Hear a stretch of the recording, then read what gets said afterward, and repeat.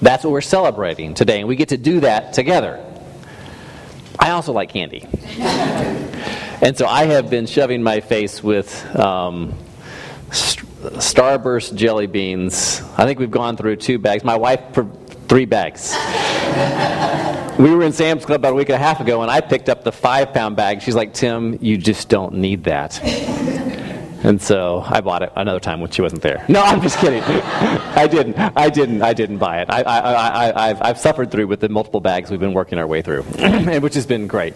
But Easter's also a lot of fun. It's a celebration, and I got to tell you guys, I woke up this morning. I get out to church a little early, so I came out there and I go out to the car, and I'm backing the car down the driveway, and I look out on the grass, and across our lawn are these brightly colored Easter eggs spread over our whole lawn. And this is not something we did, not something my kids did. So someone else did this as a surprise for us this morning.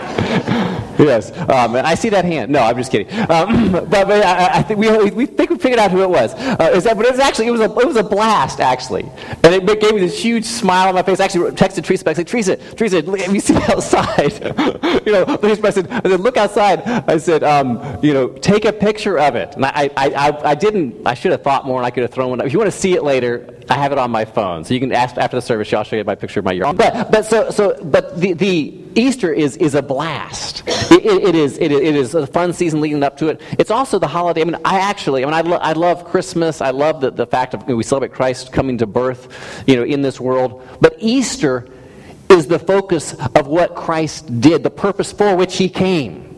He came to die for our sins and to raise from the dead.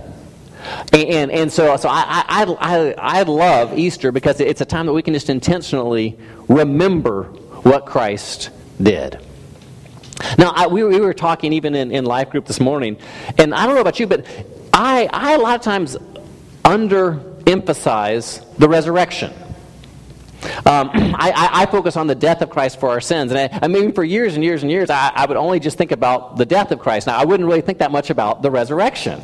And then I was actually reading this passage about teaching something on the gospel, and I went to 1 Corinthians 15 that talks about what the gospel is. And it says, and this is the gospel that you heard, that you hold on to firmly, that you take your stand, that Christ was crucified for our sins, was buried, was raised on the 3rd day, according to the Scriptures, and appeared to many.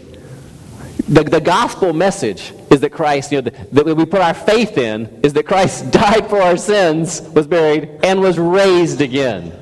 The resurrection is of extreme relevance for all of us. It's not just something that was sort of tacked on at the end and then go, woohoo, great. It's actually very important and has actually great relevance for us. And so we're going to talk about that today, and I'm going to highlight a couple of passages that talk about that. Because the resurrection is really important, and once you actually begin to see the Scripture through those eyes, I promise you, as you read the Scriptures, you're going to see references to the resurrection and imagery of the resurrection over and over and over and over and over again. And so today I'm going to take a little bit of time and emphasize that. And I'm going to talk about how this resurrection makes all the difference in the world. That Jesus Christ is alive, and that makes all the difference. That makes all the difference. That's the main point today. Jesus Christ is alive, and that makes all the difference. It's funny, in life group, Andy and Angela came in together, and he comes up, he just shakes my hand, he walks up to me, he's like, hey, did you hear he's alive? It caught me off guard. He's like, did you hear he's alive? I'm like, what are you talking about? I'm like, oh, it's Easter. Yeah, he's alive. He is alive. But he sort of just caught me off guard. He's like, did you hear he was alive? I was like, what? And that message, we become so familiar with the fact that he's alive that sometimes it doesn't hit us with impact and force. We just know he's alive. And so my hope today is that as we explore this, we'll realize this resurrection is of significance to us. It makes all the difference. It points us to a future that we can look forward to, and it also gives us a perspective on this life of how we can live here and now. And so that's what we're going to talk about today. So the first thing I'm going to do is I'm going to walk back through the passage that Ella read in Luke 24. So we're going to be first in Luke 24, 1 to 8, and I'm going to walk through just that little experience that they had of the resurrection and that account of it. And then I'm actually going to highlight a couple passages in Colossians. As you guys know, we've been in Colossians. And so just to give you a glimpse of how the resurrection is throughout all of Scripture and is really everywhere, I'm going to highlight a couple passages in the book of Colossians that we're going through as a community over these next months of how significant the resurrection is and how that makes all the difference. So first, I'm going to go through Luke 24. Now, Ella's already read it for us, and so I'm going to talk through it just a little bit. Now, the first thing is that the context. The context of the resurrection is crucifixion. Right? I mean, so some things you have this great background. The daisies are coming up, the bunnies are hopping. It's a happy day. No, not so much here. Right? This context here is devastation, disillusionment, loss of hope, doubts about the future, crisis of faith. That's what the context is here. They've just seen Jesus be handed over to the religious rulers first, and they mock him and beat him and condemn him, and then they hand him over to the political rulers, and then they mock and condemn him and professionally execute him. And then he is buried. The person they're following, this Jesus, the person they put their hope in,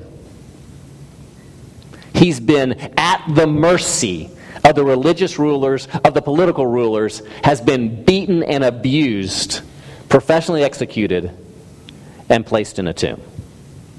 That's the context. And we see in the few verses before this, a few of these ladies who end up going out, they watched him be wrapped in a cloth and put in the tomb on Friday, and then they went and prepared the spices so they could go out, and then they took a pause on the Sabbath. And so now we're on Sunday. We're on the first day of the week, and we're in verse 1 of chapter 24. It says, on the first day of the week, very early in the morning, the women took the spices they had prepared and went to the tomb. So as soon as the Sabbath is over, as soon as this day is, as soon as they can get out there, I mean, they're as fast as they can. They've already got the spices ready. They want to go anoint Jesus. They want to give him some dignity and some respect and honor him and put these spices and stuff all around his body. And so, I mean, they have prepared already. As soon as it's like, they may have even left when it was dark. Mark even tells us that they're wondering on the way out of how they're going to get the stone out of the way, because they want to anoint his body. And so I mean, this is first thing they can do. First day of the week, they're out with all their spices, going to the tomb. Verse 2 says, look what they found. They found the stone rolled away from the tomb. But when they entered, they did not find the body of the Lord Jesus. So what they expected to be an issue, the tomb closed, was not an issue. What they didn't expect as an issue, not finding the body, was an issue. So they found what they didn't expect to find. They didn't find what they expected to find. So they go in, so they went inside. So they're wondering, what's going on? Verse 4, they were wondering, and suddenly 2 men in clothes that gleamed like lightning stood beside them. In their fright, the women bowed down with their faces to the ground. Now, typically when the angels appear, what's the first thing they typically say? Do not be afraid. This time we don't have that recorded in this account. We don't know if they said it just wasn't recorded, but obviously they were pretty stinking afraid, right? Because what did they do? I mean, they just hit the floor. Have you ever had that? Where you were just so scared of something you just got down on your face? I did. I had this security training thing for a week, and they were just sort of hostage taking, crisis, shooting, and all this kind of stuff, and they capture you and interrogate you, and you have guns going off. And so by the end of the week, you're sort of accustomed to guns and stuff. And so at the end of the week, you're in this. I was actually at the very end. And I was actually taking a shower, and there's this open, so these different stalls are in there, and all of a sudden there's this loud boom! And I'm in the shower. I just dropped to the floor in the shower. I'm like, that's what you're supposed to do when the gun goes off. You drop to the floor, then you find security. I was like, ah! I just dropped because I was scared. It was the guy in another stall sneezed real loud, and it just echoed. Yeah. So you want me with you in a security situation. But I was scared. And I just dropped because I didn't want to be hit with anything. You know? These ladies, I mean, seriously, these white angels appear. They're gleaming. What do? They just go down. They are afraid, and they're bowing in reverence.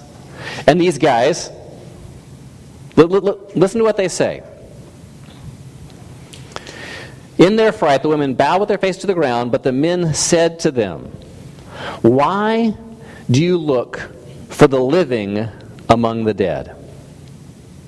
He is not here. He has risen. Remember how he told you while he was still with you in Galilee, the Son of Man must be delivered over to the hands of sinners, be crucified, and on the third day be raised again." Then they remembered his words. He's like, you're in the wrong place. You're in the wrong place. I mean, they've got to be going, what a question. Why are you looking for Jesus here? Why wouldn't we looking for him here? We just saw him buried here. We just saw him killed, executed, wrapped, put in here. Where else would we be looking for him? I mean, what kind of question is that? Why are you looking for him here? Of course, you look for a dead person in the tomb they've been placed in. Where else do you look for a dead person who's been buried?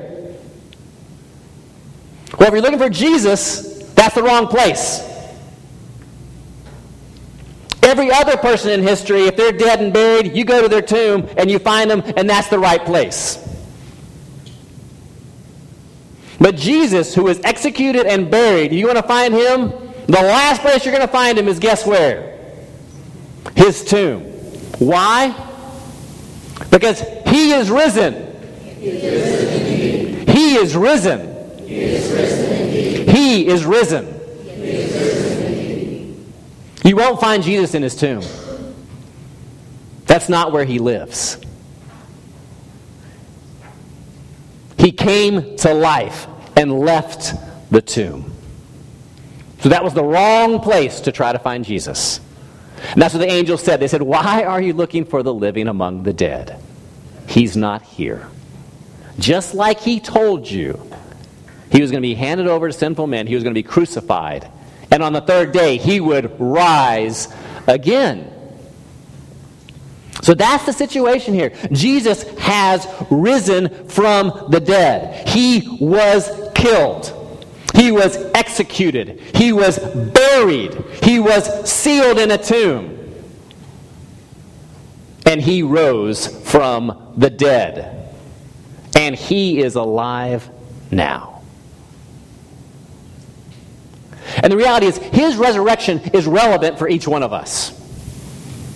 It's not simply something that happened a couple thousand years ago that has no relevance to us or no impact on us. It is something of exact relevance to each one of us today.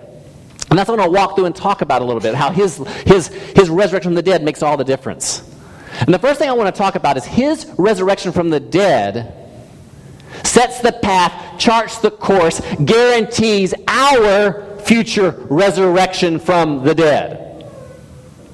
He was the first one to be raised from the dead in an imperishable body that would not once again die. Lazarus was raised from the dead. What happened to him? Is he still running around? You guys seen Lazarus lately? No, he died like every other person. Fatality is running at a strong 100% for the history of humanity. And in this instance, Jesus has broken that chain and has instituted a new reality. That one day there will be a physical resurrection with an imperishable body that will live forever. That's what has happened. So I want to remind you guys, in Colossians, there's this teeny little phrase. You heard it a couple weeks ago. It's in the book of Colossians. We'll start in verse 18. Chapter 1. It says, "And he is the head of the body of the church. He is the beginning and the firstborn from among the dead, so that in everything he might have the supremacy. Firstborn from among the dead, so that he might have the supremacy. In other words, he is the one who is starting this. He is the one who is initiating this. He is the one who is bringing this reality of resurrection from the dead. He has started it, and that's who he is. Not only is he the creator of all things, he's also the one who is raised physically from the dead to be alive again and never die again. And he's the firstborn from among the dead in the sense that he is the first of that chain that we will all be a part of.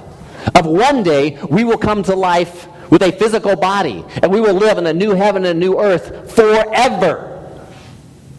It will not end. It will not end. Now, have you ever watched things that you didn't want them to end? You know? Like sometimes we watch movies or TV shows. Like I grew up on the Star Wars series. I remember when back in the 70s, I guess it was.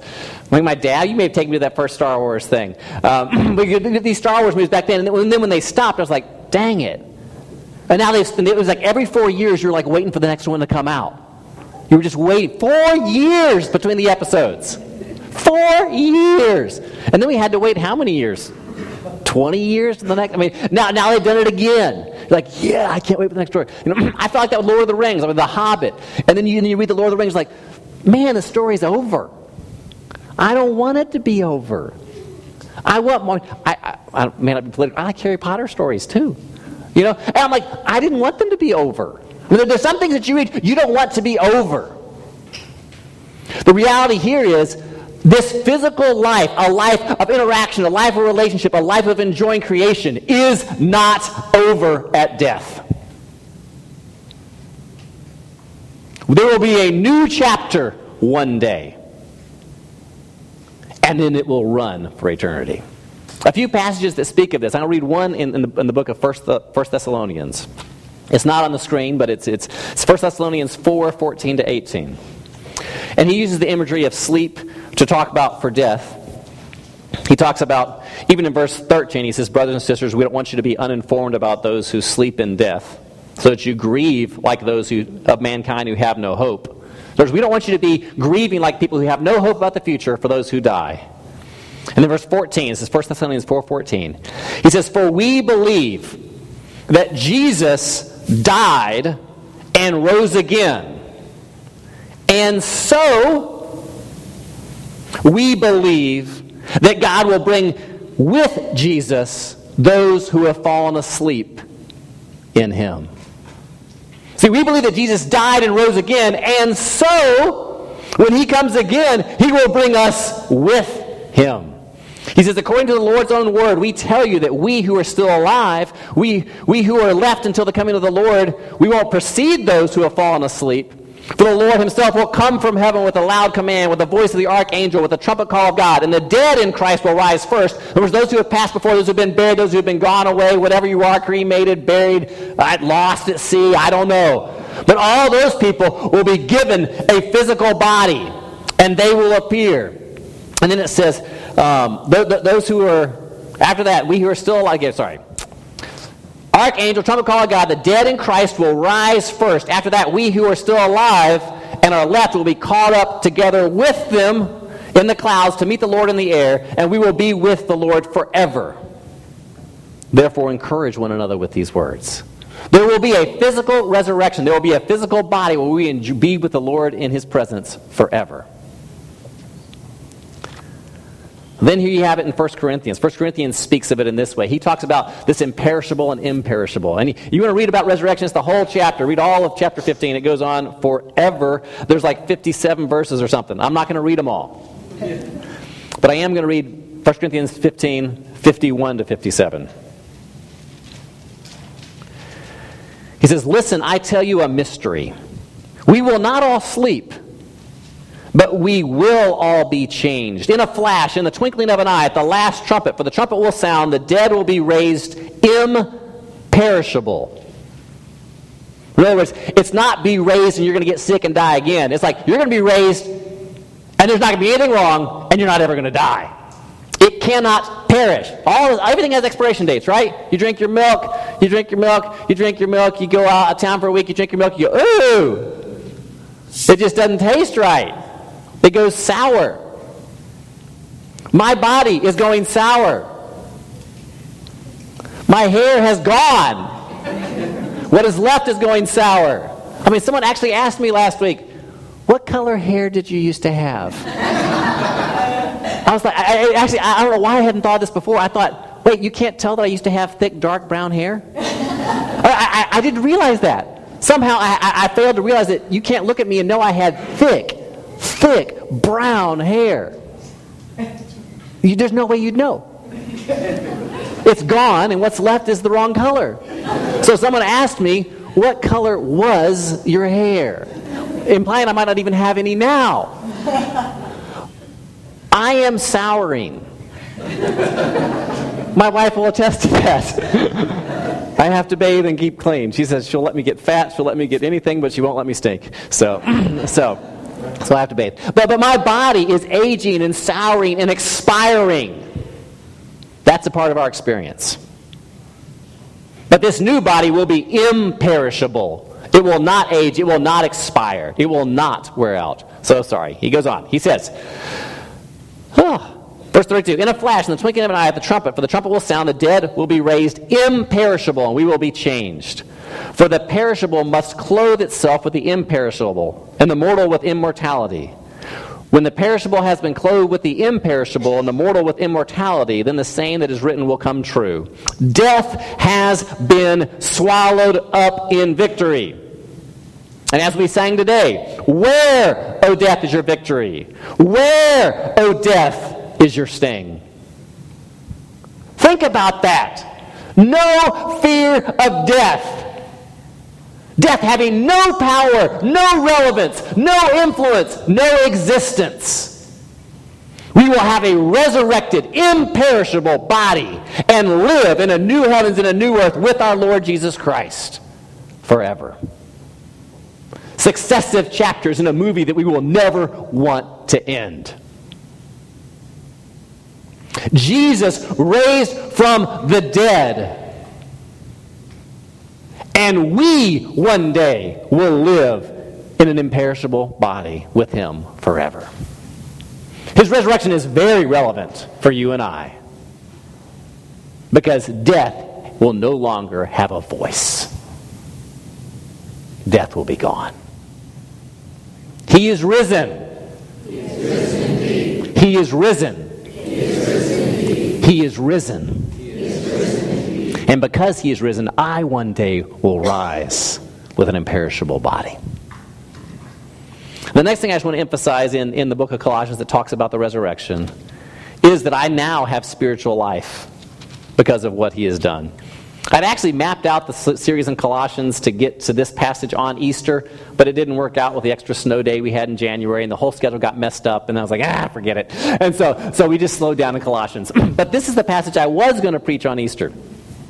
It's in Colossians chapter 2, and I'll start with 12. It's talking about what God has done, all the stuff for us. And it says, now listen to this image, having been buried with him in baptism, in which you were also raised with him. What is it? What's he talking about? Buried and raised? What does that talk about? What's that image of? The resurrection, crucifixion, resurrection. So, it's all over the place. When you read your Bible, it's everywhere. So having been buried with him in baptism, in which you were also raised with him through your faith in the working of God, who raised him from the dead. When you were dead in your sins and the uncircumcision of your flesh, God made you alive. Wait a second. What's that contrast between? Dead and alive. What's he just talked about happened to Jesus? Buried, dead, and alive, raised. Oh, so all that imagery of dead, alive, it's all rooted in what? Resurrection. You're going to see this all over Scripture. You were dead, now you're alive. You were dead, now you're alive. You were dead, now you're alive. It's all related to the crucifixion, resurrection. So he says, when you were dead in your sins and the uncircumcision of your flesh, God made you alive with Christ. He forgave us all our sins, having canceled the charge of our legal indebtedness which stood against us and condemned us. He's taken it away, nailing it to the cross. And having disarmed the powers and authorities, he made a public spectacle of them, triumphing over them by the cross. Isn't that incredible? He's made us alive now because what he accomplished on the cross. He died and was raised to life. And so now we are alive with Christ even now. He's forgiven our sins. So we're alive now. And that's what we're going to talk about as we take communion today. We're going to say, hey, as we take the bread, we're going to say, thank you, God, that you gave your life and you rose from the dead physically. And one day I'm going to have a physical resurrection as well. And we're going to dip it in the juice. We're going to say, thank you, God, that you died for my sins so that even now I'm forgiven and I have a relationship with you. Thank you that you've risen indeed. You don't have to say all that.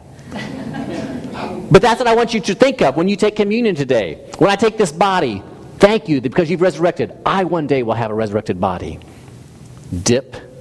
Thank you that you forgave my sins, that now, because you've raised from the dead, you give me life. I'm alive now because you've forgiven my sins. That's how we're going to take communion today. Because that's what this passage is communicating. We're alive. We have spiritual life because Jesus has been made alive.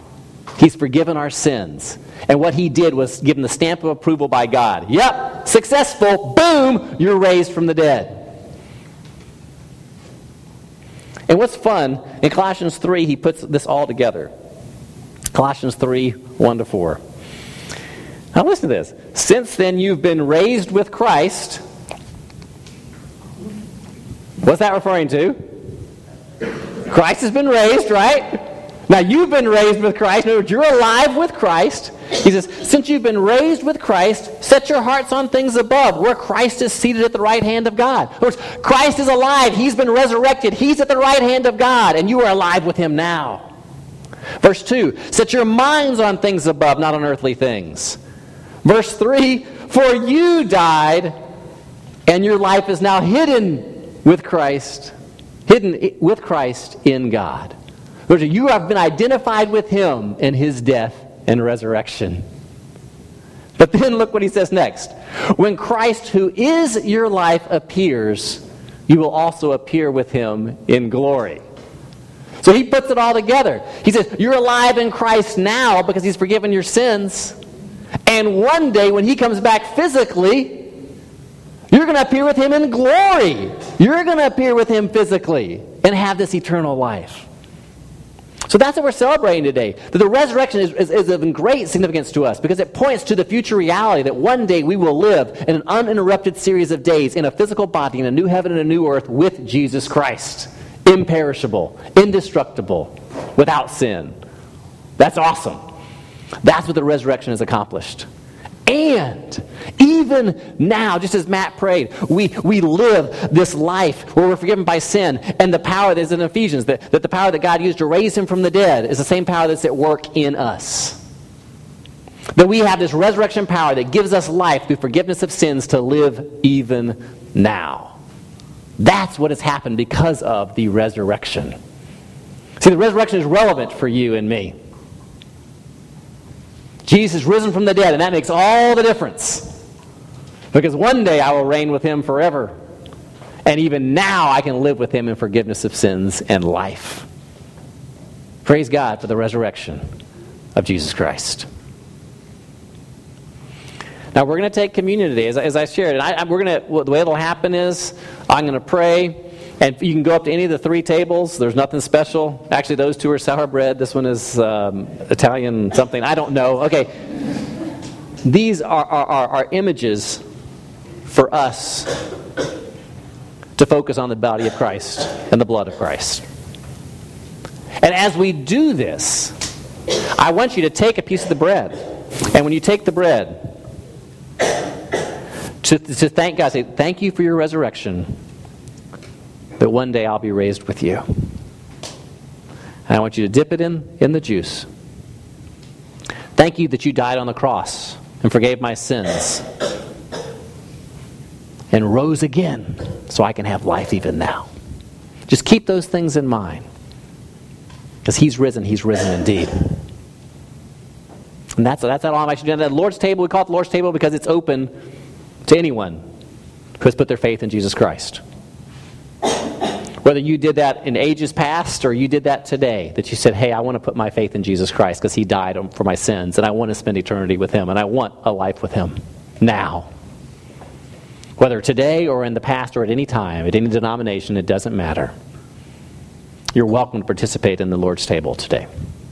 So I'll pray, and then you just come, take a piece, dip, eat, and you can return back to your seat. Let's pray. Lord, we do thank you that you were alive, that you've risen from the dead, and that makes all the difference. Thank you that you gave your body for us, and you rose from the dead with your physical body, pointing to the life that we will have with you one day. Thank you also that you died on the cross, shedding your blood for our sin, so that through faith in you, we might be forgiven and enjoy your resurrection life even now, in the midst of this fallen world. Thank you that you are risen indeed. As in Jesus' name we pray. Amen.